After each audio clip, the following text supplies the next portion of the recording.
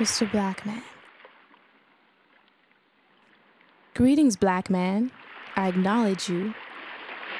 But brainwashed knowledge has shown we should fare our own subliminal message so we feel all alone. So accustomed to the trap, I maintain my composure with much reservation, abundant hesitation, and adequate contemplation. Mr. Black Man, much to my demise, your eyes, they look like they have seen and been through 1,000 tribulations. I feel those vibrations in the way that you look. Expressions only really told in storybooks. Your eyes, they take me back to the 1800 days of plantation of our nation, where in the fields you had to labor. Viewing the texture of your hands, they exhibit the great limits you so boldly endured. Mr. Black Man, I observed the stiffness in your move. As you arose, it was exposed, your stories and struggles untold. Your presence allows me to retrace the years you, my ancestors, fought to persevere. Mr. Black Man, please know I hold this dear and near. Your image takes me back to his story of the black man, the black womb man, shouting words of freedom, "Let my people go!" as you rode that freedom train, locked in captivity's chains. Mr. Black Man, I'm reminded of the time we were refugees. Now let me see. All because of a culture's animosity? Now unfortunately, through brainwashed psychology, we turn this around and create hate. Irate at each other, no love for one another. Whatever happened to the terms sisters and brothers? Mr. Black Man, I'm perplexed and quite vexed. Why did they term us different species? As far as I can see, we are a kind of one, which makes us one of a kind. I tend to keep this in the back of my mind when analyzing the system, knowing it's designed to suitably blind. Mr. Black Man, why do they designate hate, interrogate, and manipulate? Why did so many of us immigrate into this tainted state, the same one my generation emulates? Why did we have to hide from those who despised us? Since when did they decide that we have to ride in the back of a bus? And they call that just. Mr. Black Man, you can now shout the victory, for it was in 1863 when they abolished slavery. Peace.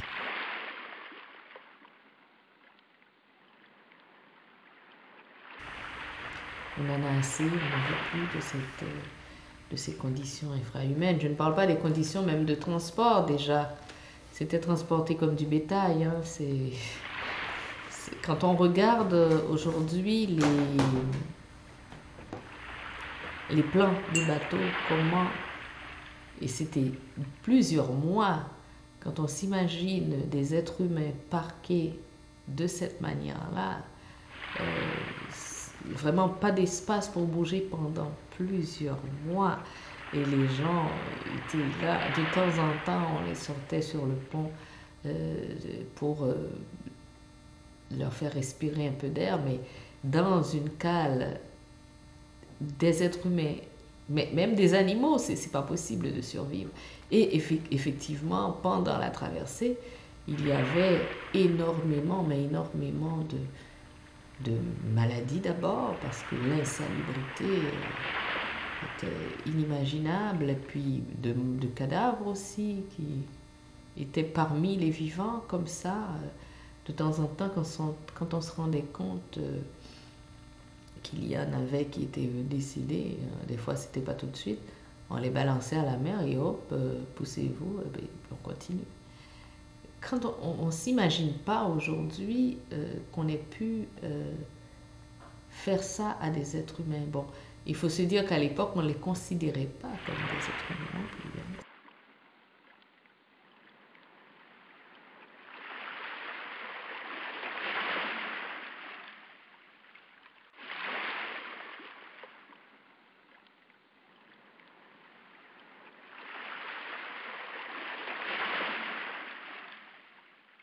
J'ai été à Gorée au Sénégal sur l'île de Gorée et j'ai visité la maison des esclaves d'où partait une bonne partie de la majorité. Enfin, c'était l'un des ports, je ne peux pas dire la majorité, c'était l'un des ports de départ donc des esclaves d'Afrique, des esclaves noirs vers le continent américain. Donc quand j'ai visité cela et il m'est arrivé une chose qui m'a surpris moi-même, c'est que je me suis mise à chialer. Je ne sais pas pourquoi. En visitant ça, c'était comme il y avait quelque chose de très loin qui me venait, qui me disait pourquoi. Et c'était mon arrière-grand-père, c'était peut-être... Et j'ai ressenti vraiment une douleur, une vraie douleur, et je n'ai pas arrêté de pleurer jusqu'à ce que ça se calme tout seul et que ça passe. Et surtout quand j'ai regardé le cachot des récalcitrants, c'est une espèce de trou où la personne ne peut pas rester debout, ça c'est hors de question. Là, c'est l'espace peut-être dans lequel on mettrait une cuisinière. Pas même une grande, une petite cuisinière. Alors quelqu'un est recroquevillé comme ça, dans ce trou, pendant des jours.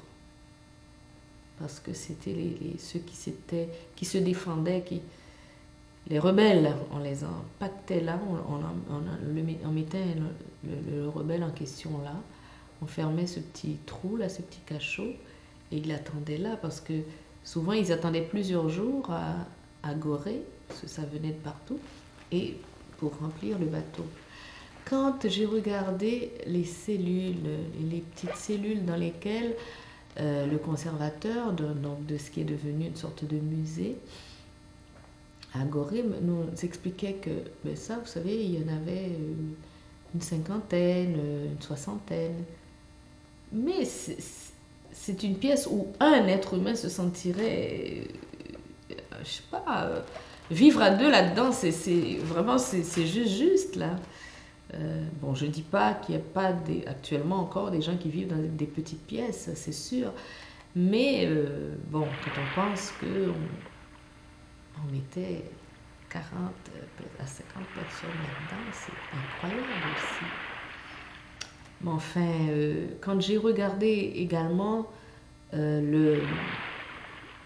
alors la maison est faite de manière typique, je dirais, de la communauté, c'est que au-dessus, les colons discutaient, il y a cette pièce au-dessus, à l'étage, on va dire, parce que c'est un étage, donc où ça discutait, ça buvait, ça négociait le bétail en question, et en dessous, tous ces cachots où on mettait des centaines de personnes dans des conditions qu'on n'ose pas imaginer aujourd'hui.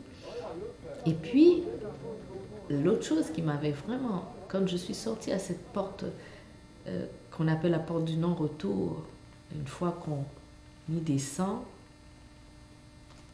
c'est fini, on s'en va. Quand je regardais le roc, les aspérités du roc, comment un être humain peut marcher dessus pieds nus.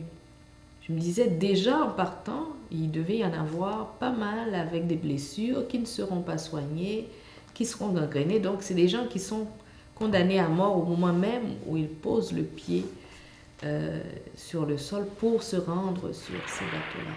C'est incroyable. J'ai d'autres images de prison, c'est vraiment des mouroirs,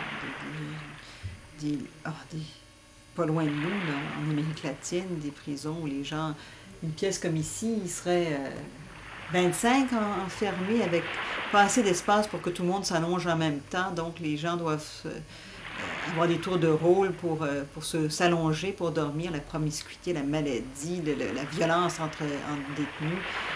Ici, en Russie, aussi, on a vu des histoires épouvantables de